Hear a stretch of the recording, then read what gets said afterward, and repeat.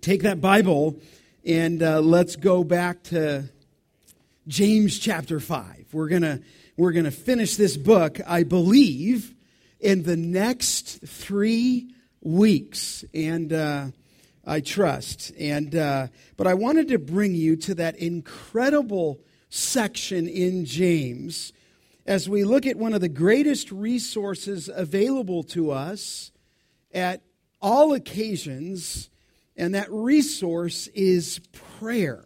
But would you read, and just follow along as I read. I'm going to read 5:13 through 18. Is anyone among you suffering? Let him pray. Is anyone cheerful? Let him sing praise. Is anyone among you sick? Let him call for the elders of the church and let them pray over him, anointing him with oil in the name of the Lord. And the prayer of faith will save the one who is sick, and the Lord will raise him up. And if he has committed sins, he will be forgiven. Therefore, confess your sins to one another and pray for one another that you may be healed. The prayer of a righteous person has great power and is working as it is working. And then Elijah was a man with a nature like ours, and he prayed fervently that it might not rain. And for 3 years and 6 months it did not rain on the earth. And then he prayed again, and heaven gave rain, and the earth bore its fruits. So there's our passage this morning, particularly 5:14 through 16. And then next week we'll look at the example of the power of Elijah praying. But the passage that I just read has created controversy over the years. Of course, modern day faith healers use this passage. They go right to this one as a guarantee for physical healing through the power of prayer. And when you just look at the passage, it raises a number of interpretive questions. I mean, one asked this is, what type of sickness is in view in verse 14? When it says there, is anyone among you sick? What type of sickness is that? And then you'd ask this question, why are the prayers of elders different from those of other believers in 14 and 15? And when it talks about the anointing anointing him with oil in the name of the Lord, what is the anointing with oil? And maybe just for us, as we've grown up, some of us around the things of the Lord, does the prayer of faith always restore the sick? Is it the birthright of every believer to be healthy? And how does, and I'm thinking of verse 15, sickness relate to sin? In fact, I think it begs the question in verse 16, what type of healing is in view in verse 16? When he says in verse 16, pray for one another that you may be healed. What kind of healing is that? Now, you're probably going to read that and think, well, it's healing. And what you would probably say is that's physical healing. I'm asking you, is that really what the passage is talking about? I mean, what happens if the miracle never comes? What happens if you're praying for the cancer to be removed and the cancer's not removed? I mean, what do you do then? John Phillips, a Bible teacher, shared this account, and I thought maybe I would share it with you. He said, when our second daughter was born, she had a severe cross to one eye. It was very pronounced, and naturally we were very concerned. At the time, we were living in a remote town and no professional advice was available. We had started, Philip said, a small church and particularly appreciated the teaching and insight of a resident missionary who was gifted in the Word. And one day he approached us and asked, have you considered James 5:14 through 16? And he explained to us his interpretation of this passage. We should call a meeting of the elders of the church. We should anoint the child with oil. We should claim the promise and pray that the child's eye might be healed. And Philip said, we accepted his counsel, and one evening gathered the elders in the little one's bedroom, and our friend poured some oil on the child's head, and we all placed our hands upon her and each prayed that the Lord would work a miracle and heal the child's eye. He said nothing happened. And the next morning we rushed into the bedroom to see, and the little one's eye was unchanged. A day passed, a week, a month, and it was very evident the Lord was not going to perform a miracle. He said, but two things did happen. First, we heard of an ophthalmologist in Vancouver who specialized in children's eye problems. We took her to him, and he examined her, and he said, this is a very common eye problem, and nowadays a simple one to remedy. Bring the child back when she is 2 years old, and we'll take the eye out, tighten the muscle, and put the eye back, and she'll be fine. And Philip said, so that's what we did, and that is what we did, and that is what he did, and that is what the Lord did. And he said, the second thing that happened to me on that occasion was I realized that I could not depend upon a second-hand theology. It became obvious to me that the passage in James did not say what my teacher evangelist friend had said it said. Otherwise, the Lord would have performed the requested miracle. Evidently, he said this much abused passage is not a blanket prescription for healing. He said, I learned also that this kind of teaching to which I had listened raised false hopes that as often as not ended in disappointment. He said also it led to self-incrimination. Maybe I was at fault for not having enough faith. But then what about the faith of the elders? And what about the faith of my missionary friend? Philip said it was years before I saw through the fallacy of that line of thinking that the fault was mine for not having enough faith. It is a favorite cop-out of healers when their gimmicks fail to produce healing or fail to produce lasting results. He said, moreover, it is cruel to add to the suffering of the sick the burdening thought that, quote, you are not healed because you do not have enough, what? Faith, end of quotes. I mean, few verses, Grace Church, in all of the Scripture have been so misunderstood, so misapplied, so misinterpreted as these. Now, I have a challenge with you this morning. I want to explain the truth to you. And it might get a little technical, and believe me, if it gets a little technical, you should see what I'm holding back, okay? But at the same time, I do not want to get over technical with you because I think there is tremendous hope here for the body of Christ. And so it's a dear passage to us, and it's one that we should be practicing as a group of listening elders. But you have a responsibility in it as well.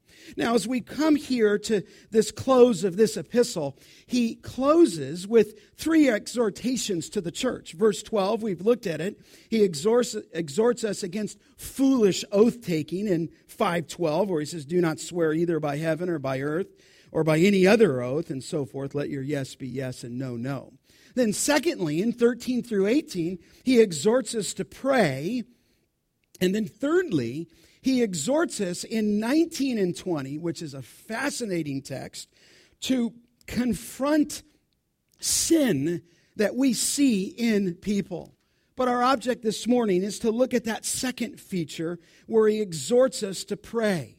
And it's bound up in verse 13 down through verse 18, and I've called it Prayer for All Occasions, and it's technically part 2. Part 1 was a number of weeks ago, okay? This passage here, as we study it, that's what we do at Grace Church. Every week, week in, week out, we're going to study the Bible. And the passage, from a big perspective, is on the section of prayer. If you begin to follow it through, as I mentioned weeks ago, prayer is mentioned in every single verse 7 different times. And so prayer is the key in our need for patience in the context of difficult trials. Now, what James does is he gives or describes 3 occasions in which we are called to pray. And these occasions govern all of life's responses. 3 different times he asks us, is anyone among you? Rhetorical question. And then you have here, one is suffering, one is cheerful, and one is sick. So it's prayer for all occasions. Now, he tells us there 3 different things, and he sets down the condition, and then he offers the wise counsel. Let me just review the first two occasions that we looked at. He says, first, pray in times of trouble. You can see it in verse 13. He says, is anyone among you suffering? It says, let him pray. He gives the condition there. The condition is suffering. The condition there is hardship. The condition in the context in which James wrote a very early epistle in the New Testament. I've shared it with you, the earliest. So I remind you that as we're reading this and studying this is 12 years roughly after the cross. It's the first book ever written in the New Testament. And so people were being persecuted, and we've studied that. And he said, if you're suffering, if you have hardship because of the trials, here's the counsel prescribed. You could see in verse 13, let him pray. Present imperative. Keep praying. In other words, when crushed with afflictions, pray. So he says, first, pray in times of trouble. Secondly, and we looked at this, I'm just touching on it. You can listen to all of this online, and in the weeks to come, we're going to give you a really cool iPhone app that you can just pop these messages in wherever you go. It'll be real easy to find. But secondly, you can pray in times of happiness. Look at verse 13. Is anyone cheerful? Let him sing praises. There we describe the condition cheerful. 4 times that word is used in the New Testament to speak of a deep inner joy in the face of conflict. So sometimes you're an occasion for prayer, you're struggling, you're suffering, hardship, pray. If, on the other hand, you're cheerful, it says here to sing praises. That's the counsel prescribed. Saleto is the word, to pluck a stringed instrument, it really means. And in the New Testament, it just meant to sing. And so you got different conditions. And even when you think of praise, that becomes a form of worship and praying to God. So I think you can see where James is going. One needs comfort, and another one has a song. One has deep trials, and they need to pray. Another one has great joy, and they need to sing a song. But let's pick up our text, verse 14. The third occasion is in times of sickness. Now, look at it again. Zero it in with me with your eyes. Is anyone among you sick? Let him call for the elders of the church and let them pray over him, anointing him with oil in the name of the Lord. Let's continue our pattern here. What's the condition here on this third occasion? Well, look at it in your Bible. Verse 14, is anyone among you sick? Now, that word sick is the Greek word astheneo. And astheneo just means to be without strength. It means to be weak. So you got someone in the flock here, some suffering, some cheerful, some sick. Astheneo. They're weak. They're without strength. Now listen carefully, because I think this could blow your mind a little bit. In the New Testament, it described the physical condition. Let me give you a number of accounts of the officer's son who was about to die in John 4. In other words, he was sick, John 4, to the point of death. It was used as well as this word of Lazarus, who was sick and shortly did die in John chapter 11. This word as well was used of a woman by the name of Dorcas in Acts 9:37, who was sick and shortly died. You can see that astheneo refers to physical sickness. It was used of Epaphroditus in Philippians chapter 2, whose sickness, you remember that, brought him close to death.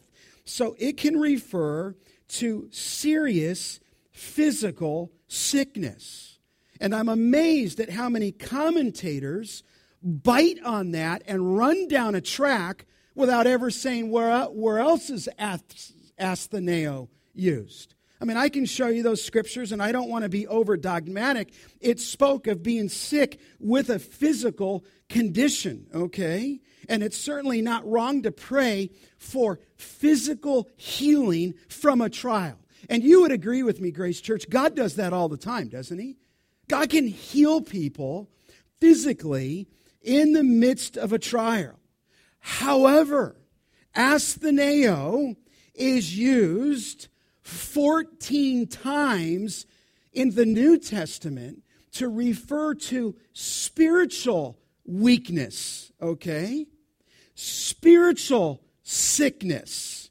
In other words, and this is where I believe the writer is, as I hope you will see, it is describing a spiritual weariness, a spiritual exhaustion, if you will, a spiritual depression that can come through trial or maybe even sin.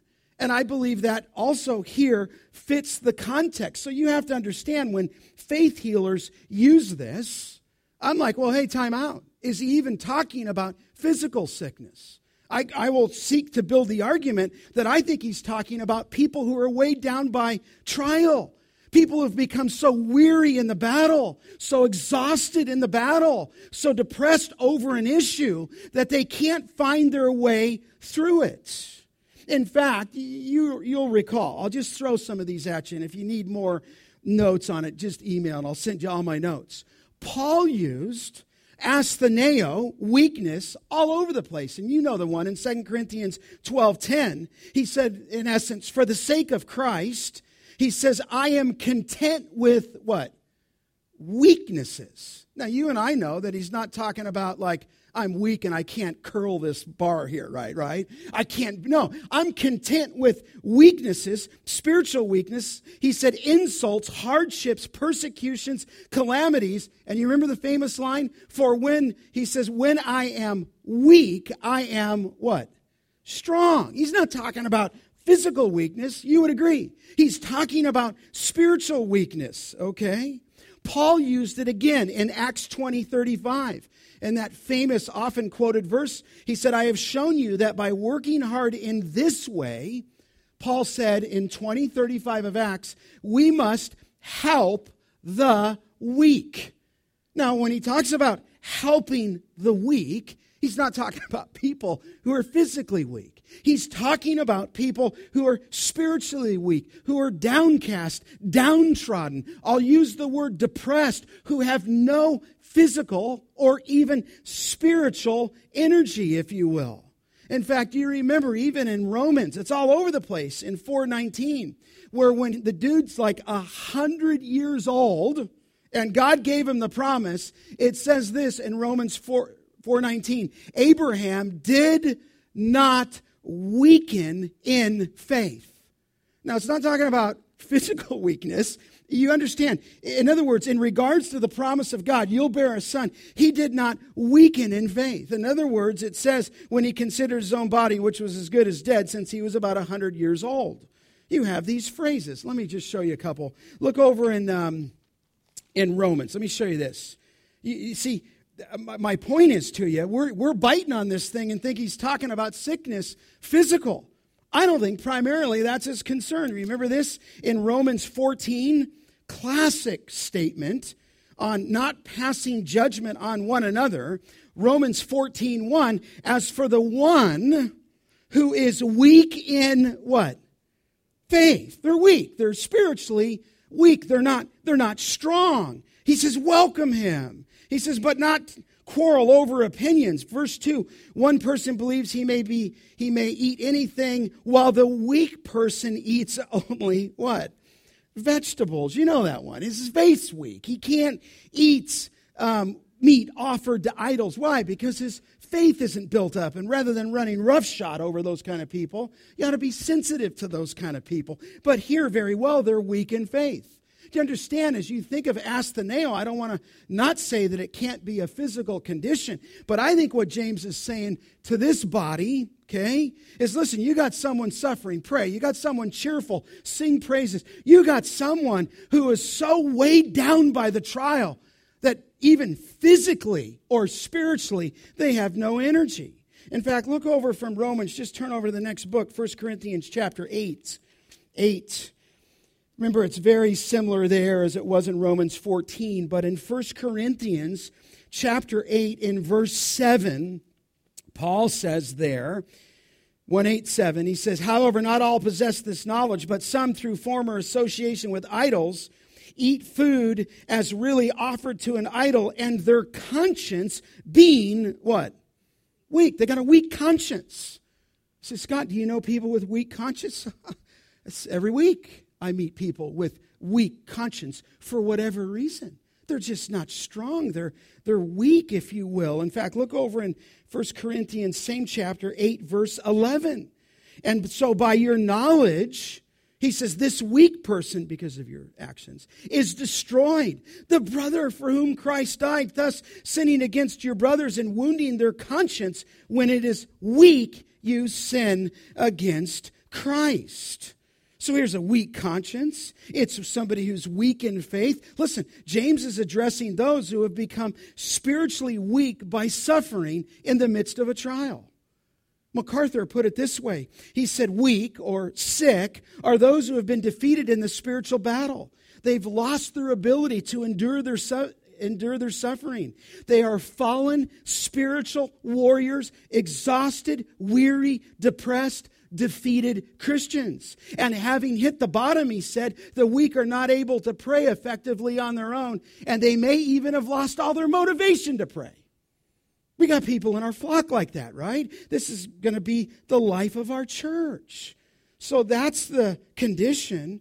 Well, what's the counsel prescribed? Well, look back. It's all right in the Word. Look back in the book of James. Here's what he tells us to do. And this needs to be put in amongst us as elders. It says, if anyone among you, verse 14 is sick, let him call for the elders of the church and let them pray over them. Okay? The spiritually weak, does this make sense? Are to call on the spiritually what? Strong. I mean, you're hoping that when you talk elders, and we are here, that these are men that have been given to the life of the church, and they're such because of their character and because of their faith. Now, as we go into this counsel, let me just give 3 principles for the church, okay? It's probably not in your notes if you want to write them down. First, the action of prayer. The action of prayer. You see it there in verse 14. Let them call for the elders of the church. Now, we don't have to be a genius. You're calling for the elders. Those are the identified leaders of the church. Those are the leaders in the New Testament. I don't want to go all into it. Acts chapter 15, Acts chapter 14, Acts chapter 20, wherever those missionary journeys went, they always appointed a group of elders, plural. That is why we are governed by a group of elders. Titus 1 tells us about the qualifications. 1 Timothy 3 tells us about the qualifications. The elders, at least in the New Testament, are exercising oversight of the body. In fact, Paul appointed elders on his first missionary journey. Acts 14, Paul instructed Titus to appoint elders in every town in Titus 1. And that's why when our church started nearly 7 years ago, there was a group of men that were gathering together. And the point is this, you get it now? The exhausted, broken, beaten down, spiritually defeated, weak sheep are to seek the shepherds who can pray for their restoration.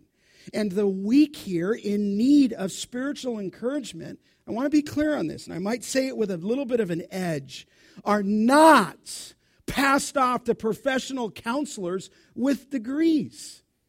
That's just what the Bible says. And I don't want to offend anybody if you have your PhD in clinical psychology, but I'm just reading the Bible. I mean, I don't meet things as a pastor and elder and think, oh, what am I going to do? In this text, these people in this condition, in this occasion, are to call on the elders. And why? They need the power of God through prayer by their spiritual leaders. Suffering, trials have maybe broken some. And here, if you're spiritually weak, you are to call on the spiritually strong. And I just make a note here under this. The elders are not hunting for sick people. They are rather summoned. Okay? In other words, just the text, right? We're always into the text. It's not my job or the elder's job to be hunting this down. The one who is sick, you can see it, verse 14, are to call for the elders of the church. And then the elders come and they pray. Now, I don't want to make too much. Look at verse 15. They are to pray over him, thinking that this is not necessarily in the context of a church, but you got somebody who is spiritually weak, and maybe it's led to physical condition. Okay, and I just want you to note as well, one is not calling the faith healer. Okay, just being honest with you. Not calling here the gift of healing. I don't find that in the New Testament. But I do find here in this passage, you're calling the elders to pray. And as the elders come and pray, look at the text, verse 14, anointing him with oil in the name of the Lord. Now, this anointing, the question's been raised, is it if it's medicinal or if it's symbolic? Now, that word anointing just means to rub. It actually just means to oil is what the word means. It's the idea of to pour over. And I'm sure if my Greek grandfather was here from Greece, he always told us to put oil all over our body. And as a young man growing up, I go, what's he talking about? I mean, just rub it on you, Scott. He's really short and could barely understand his Greek accent. Everything was oil, you know. But in the first century, I think your mind recalls the New Testament. It was used in a medicinal sense. Remember, some believed that even at that point in the New Testament that the oil had a healing effect on people. You certainly remember the account of the Good Samaritan in Luke 10 where he picked up the man who had been beaten. He picked up the man who had been robbed, and he rubbed oil into his wounds.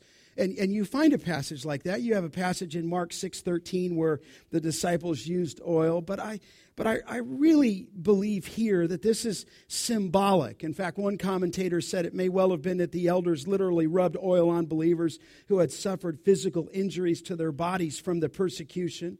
They went on to say that medical science was certainly in a primitive state, and there were very few trustworthy doctors, and it would have been maybe a very kind and gracious act on the part of elders to rub oil on the wounds of those who had been beaten or those who had had sore muscles or those who had been made maybe to work long hours and harsh treatment.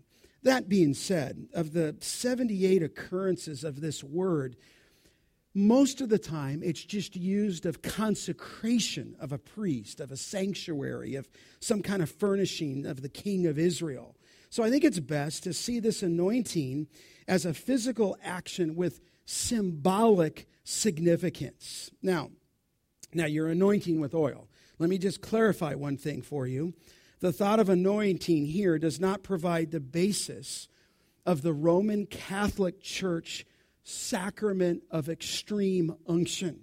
I'm not trying to be rude. If some of you come out of that, you've heard of this sacrament of extreme unction. And what it is that in the 13th century, the ceremony of the anointing was declared to be one of the 7 sacraments that the Catholic Church would say is introduced or instituted by Christ himself. So what do they do at the sacrament of extreme unction? The dying, the priest comes in, and the dying are anointed with oil for the purpose of removing any remnant of sin and strengthening the soul for dying, okay? And so extreme unction was understood by the Catholic Church, was carried out for the purpose of preparing the person for death. However, when I'm reading and you're reading, the person here, the purpose of anointing the oil in James was actually the opposite. It was to restore the person to health. So here, the oil is an outward, symbolic expression that restores the spiritually weak to spiritual health. And sometimes I've done that, sometimes I don't use it. I don't think oil is the big thing. I think you can do it. If you do that, recognize it's only a symbol. But I think here it symbolizes more than just the rubbing or the putting on that. It could very well represent the Holy Spirit in the context. It could very well just emblematic, symbolic of health that comes through prayer. Now you'll note there, and I don't want to get too lost on this, you're anointing him with oil in the name of the Lord. In other words, you're praying according to the will of Christ. You're praying in his will, praying in his name. You're praying as a group of elders what Christ would pray. You're praying what Christ would pray in that circumstance. And so the elders have a very unique responsibility of being like Christ.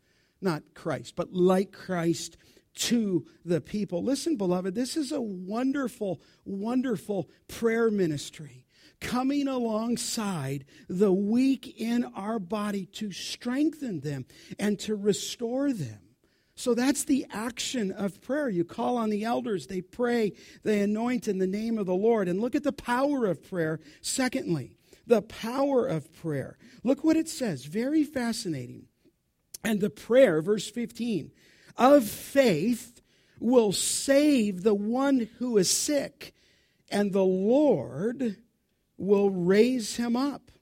The idea here is that the elder's prayer will deliver, this is my interpretation, the defeated believers from their spiritual weakness and restore them to spiritual wholeness. I don't even think the passage primarily is dealing with physical. And when you read that, you're always thinking physical. No, I think I'm reading about spiritual weakness. And the elders are praying, and that prayer of faith is going to save the one who is sick. And I take this as a promise. So is any among you weak in need of prayer? Then call on the elders, and the prayer of faith will restore the sick, not the oil, you understand, right? Now, the problem here with some charismatic teaching is that it forgets a couple things. Number one, that all eventually die, do they not? I mean, you could pray for people in your family, but we know that they're all going to die, and we're all going to die eventually unless Christ comes back. I mean, no amount of faith can deliver one eternally so in this life. But secondly, would you not agree with me that great men in the faith were not always healed? Now, I'm talking physical here. I even believe the passage, as I've been saying, is spiritual, but it's going to save the one who is sick. But there's great men in the faith who were not healed. It says this, that Paul left Trophimus sick at Miletus in 2 Timothy 4:20. I feel like saying, hey, Paul, why didn't you just heal him? You're an apostle. How could you leave Trophimus sick at Miletus in 2 Timothy 4:20. 1 Timothy 5:23, you remember this one. Some of you quote this one.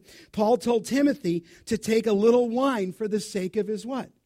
Stomach. Hey, Paul, why did you tell Timothy to take a little wine? Why don't you just heal Timothy? Why do you need to take it for his agitated stomach? I'm thinking of Epaphroditus, remember, who labored for the gospel to the point of death. And one is left wondering, hey, Paul, if he was laboring to the point of death, why didn't you just simply correct that with one move in his life to deliver him from that death? And why did Stephen die and so forth? And why did our Lord not remove Paul's thorn in the what? In the flesh. He said, I entreated the Lord 3 times, and 3 times he basically said, no. Okay? Now here's key. Look at verse 15 again. Now, I want to be consistent here. Look what it says here. I think the person saved or restored is saved or restored to spiritual health, not primarily physical health. Look at the text. It says, and the prayer of faith will, watch this, save the one who is sick. Now, you're splitting words here. Save is just the Greek word sozo, and we both know that sozo often speaks of salvation. Okay? You're saved. It often, as well, speaks of physical healing. Okay? But listen, sozo also, okay, has been used in a sanctifying role to save or deliver one in the midst of spiritual weakness. So I think he's saying here in 15, that prayer of faith is going to deliver the one who is sick. It's going to save, in a sanctifying sense, the one who's not just physically sick, it could mean that, but spiritually sick. You say, well, Scott, how do you know that that word save can be used that way? Well, we've already seen it in James. Look back in James chapter 1. Remember this in James chapter 1 when we were talking about being a doer of the word? And this whole context is fascinating. I can't elaborate too much here. But he talks about here in 1:19, know this, my beloved brothers, let every person be quick to hear, slow to speak, and slow to what? Anger. And you remember, you can go back and listen to that on a tape. Okay? Slow to anger. And we talked about the anger. Where does that one come in? Slow to speak. And people use this as kind of a verse for biblical counseling. It has nothing to do with biblical counseling. Remember when we talked about that in 19, where it says everybody needs to be quick to hear, slow to speak, slow to anger. You always need to remember that you have 2 ears and 1 mouth. And that kind of, in the context of the temptation, here he's saying you need to be quick to hear, slow to speak, and slow to anger against God. Against God. That goes back to 1:13. Let no one say when he's being tempted, I'm being tempted by God. People in the context of their trial were getting angry with God. You don't like the card that God dealt you. You don't like the situation in life that he dealt you. You don't like this with a particular child, or this with a particular work situation, or this with a particular boss, or this with a particular coach. And rather than yielding to God, you begin to challenge God that he brought me into this temptation and he's messing my life up. And what James says here in 1:19, you better be quick to hear, slow to speak, and slow to anger against God. Follow along in 1:20. For the anger of man does not produce the righteousness of God. And now this, therefore, this might need to be heeded this morning. Put away, he's talking to us, he's talking to believers, all filthiness and all rampant wickedness, and receive with meekness the implanted word, which is able to what? Save your souls. He's talking, you think, well, you're reading that. You think he's talking to a believer. No. Well, you think he's talking about somebody getting saved. No.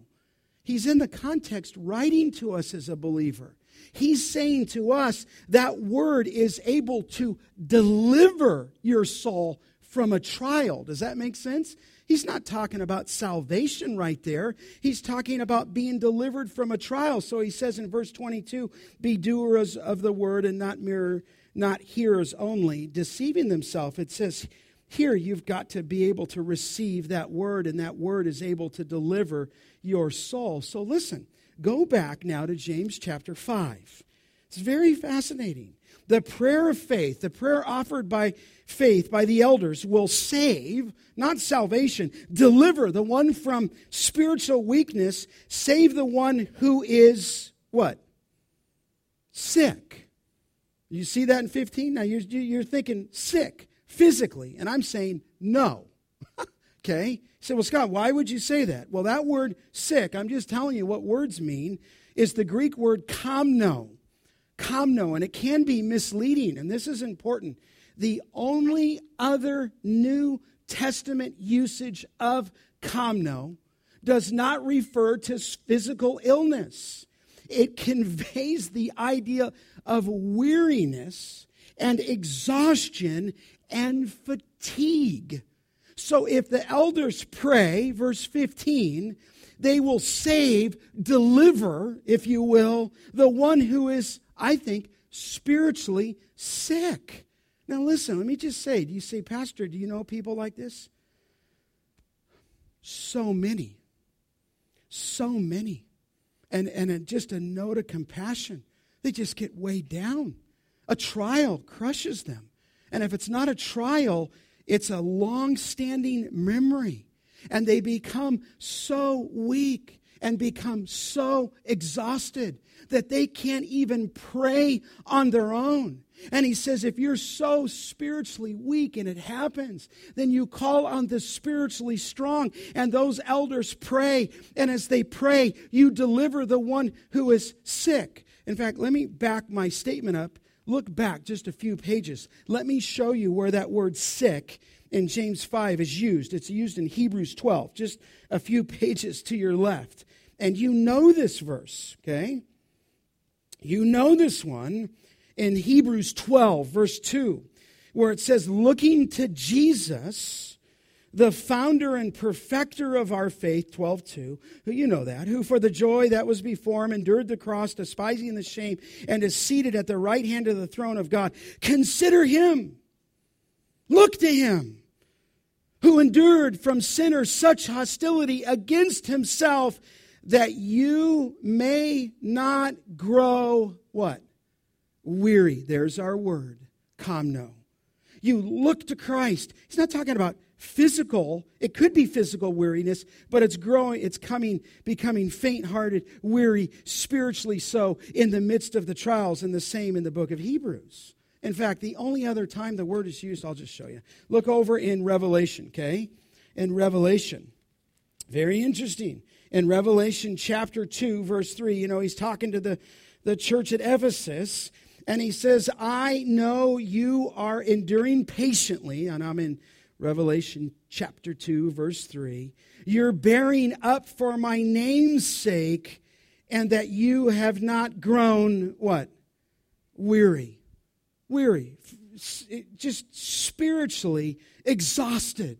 You become worn out from spiritual weariness and exhaustion that may come from persecution, or it may even come out of physical weakness, sometimes depression, sometimes exhaustion. Even anxiety can be more wearisome than sometimes physical illness. Listen, this happens to people. It just does.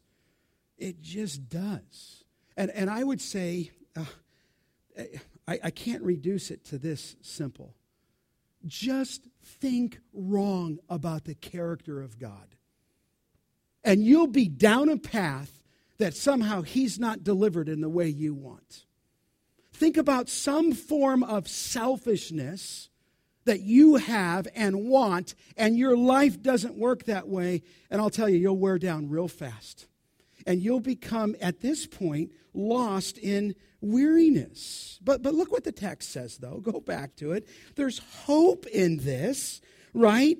And the prayer of faith will save the one who is sick, and the Lord will, what? Raise him up. Raise him up. Now you think, raise him up physically. Yeah, I can take you to verses that it's a physical being raised up to the feet in Matthew 9 and in Acts 3:7. But listen, that word to raise up also means to awaken.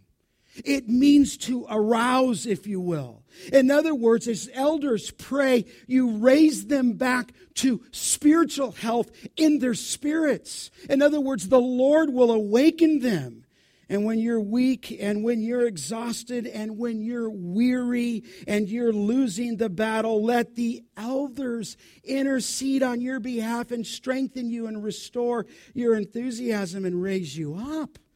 Well, we just get overlaid, don't we, with problems.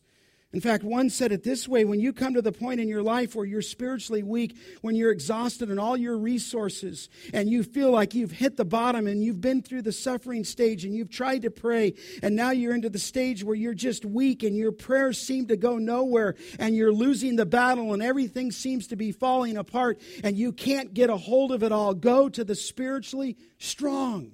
Go to the elders, the leaders of the church, and let them come alongside you and let their righteous life of strong, godly men intercede on your behalf, as it were, oil you with comfort and strengthen you and restore you.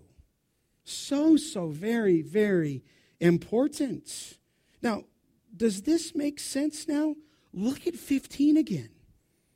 I can't make any other sense if it's just physical. I mean, why don't I just be at every deathbed? Why don't I go to a hospital? Why don't I just go to Visalia and clean out Kauai? You ever wonder that about the healers? Because I think he's really on this spiritual side here. But if you walk with me on this one, can you see now verse 15? The Lord, and you recognize it's the Lord's doing. You know that. The elders are praying, but the Lord will raise them up. And if he or she has committed sins, he will be what? Forgiven. Now, you say, explain that. Well, confession of sin as a means to healing, okay? Now, what's hard about this, and make sure you hear me clearly on this, sometimes sin leads to physical results, does it not? I mean, sexually transmitted disease, okay, you get that. That's sin consequence. But in the New Testament, I'm thinking of when Jesus healed the crippled man by the pool of Siloam. You're welcome to go with us in January. We'll take you there. When he healed that crippled man by the pool of Siloam, he said to him in John 5:14, "Stop sinning, or something worse may happen to you." In other words, stop your lifestyle, or something's going to happen to you, I think, physically. Do you remember when Paul told the Corinthians at the Lord's table that some of them had become sick physically? Some of them had even died because they abused the Lord's table, okay? So in some cases, physical consequences come because of our sin. In fact, when you go back to Deuteronomy 28, it links physical sickness to specific sins.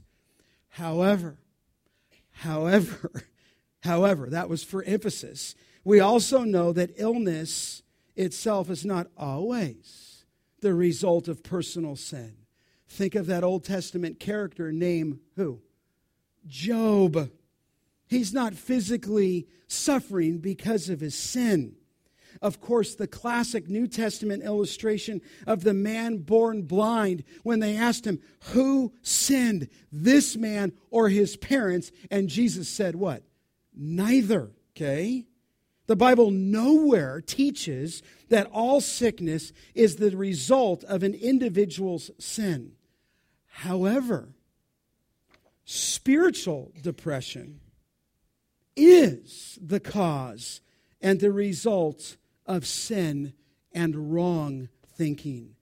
And when that sin occurs, you need to confess your sins. This is what it says here. Look at it. If he has committed sins, he will be forgiven. It's a wonderful thought here. The elders are praying, and if it is sin and it needs to be confessed, then that person will be forgiven through the power of prayer. And so again, here is evidence that this passage does not refer, I would say, only to disease or even primarily physical healing, but spiritual restoration.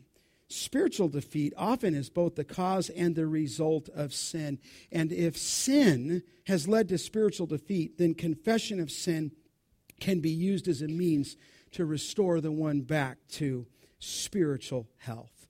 So you got the action of prayer, the power of prayer, and finally this, the challenge of prayer. Maybe this is the best part to us, okay? Look at verse 16. Therefore, confess your sins, what does it say? To one another. Now he's just talking to all of us. He's not just talking to the elders and to the people. Confess your sins to one another and what? Pray for one another that you may be what? Healed. He says, listen, confess your sins lest you be dragged down into a black hole by depression.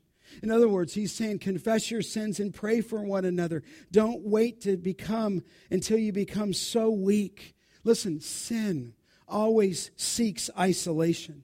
Sin always seeks privacy. And God wants your sin out in the open. He wants your sin and my sin exposed. He wants your sin and my sin confessed. And God desires nothing more than open, honesty and sharing your shortcomings with one another. And as you're confessing with one another, you're praying for one another. And both of those are in the present tense. You're continually confessing, continually praying for one another. Now, just another footnote, okay? The Catholic Church uses this verse, 5:16, okay, to support the practice of a confession to a what? Priest. I mean, they have verses for what they do. But maybe I think the words of Martin Luther are best to answer this. He said, quote, a strange confessor, his name is one another. Okay? You're to confess your sins to God. And you're to confess, and me to confess our sins to one another. Bible doesn't talk about a priest. So he says, confess your sins, pray for one another. Now listen, do you just note this in 16? That's not the duty of only the elders. That's the duty of all believers. And you do this, look at the final statement, that you may be what? Healed, right? Oh yeah, there it is, Pastor. That's physical healing. Is it? I don't think so. It could be. I don't want to be over dogmatic. It could be physical healing. Iome is the word, and it refers to physical healing in Acts 28:8. However, in Matthew 13:15, it symbolized God's withheld forgiveness of Israel's sin. And Peter used iome, or healed, to describe the healing from Christ purchased for believing on the cross. He healed our stripes, healed our sins, spiritually, not physical. So I'm just telling you, this happens so that you can be healed spiritually so. In fact, just give me 1 minute. Look back in Hebrews 12. Let me show you the word there. Again, I'm just trying to describe healing. We just run down a path and this is physical. And I think primarily he's not. He's talking about being healed now of weakness, and you need to be restored to health and vigor. Remember this one in Hebrews chapter 12:12. He gets there at the end of 12:11. For the moment, all discipline seems painful rather than pleasant, but later it yields the peaceful fruit of righteousness to those who have been trained by it. Therefore, 12:12, lift your drooping hands and strengthen your what? Weak knees. I don't think he's talking about weak physically. I mean, we sometimes say that somebody's got weak knees, but you and I know that we're talking about an internal condition there to strengthen your weak knees. And then it goes on and it describes, make straight paths for your feet, so that what is lame may not be out of joint, but rather be what? Healed. He's not talking about physical. He's talking about in discipline. In discipline. So here is a wonderful, wonderful ministry of prayer. You say, well, how effective is it? Well, look at the last phrase. The prayer of a righteous person has great what? Power. And it is what? Working. We will pick that up. Listen, we're going to have people like this in our body. You may even feel this way this morning. Listen, we want to pray for you. Elders want to pray. And here's what we're to do as a group, a team of elders. But then your thought, verse 16, let's confess our sins to one another and pray for one another. So important, amen? Listen, help people with these truths.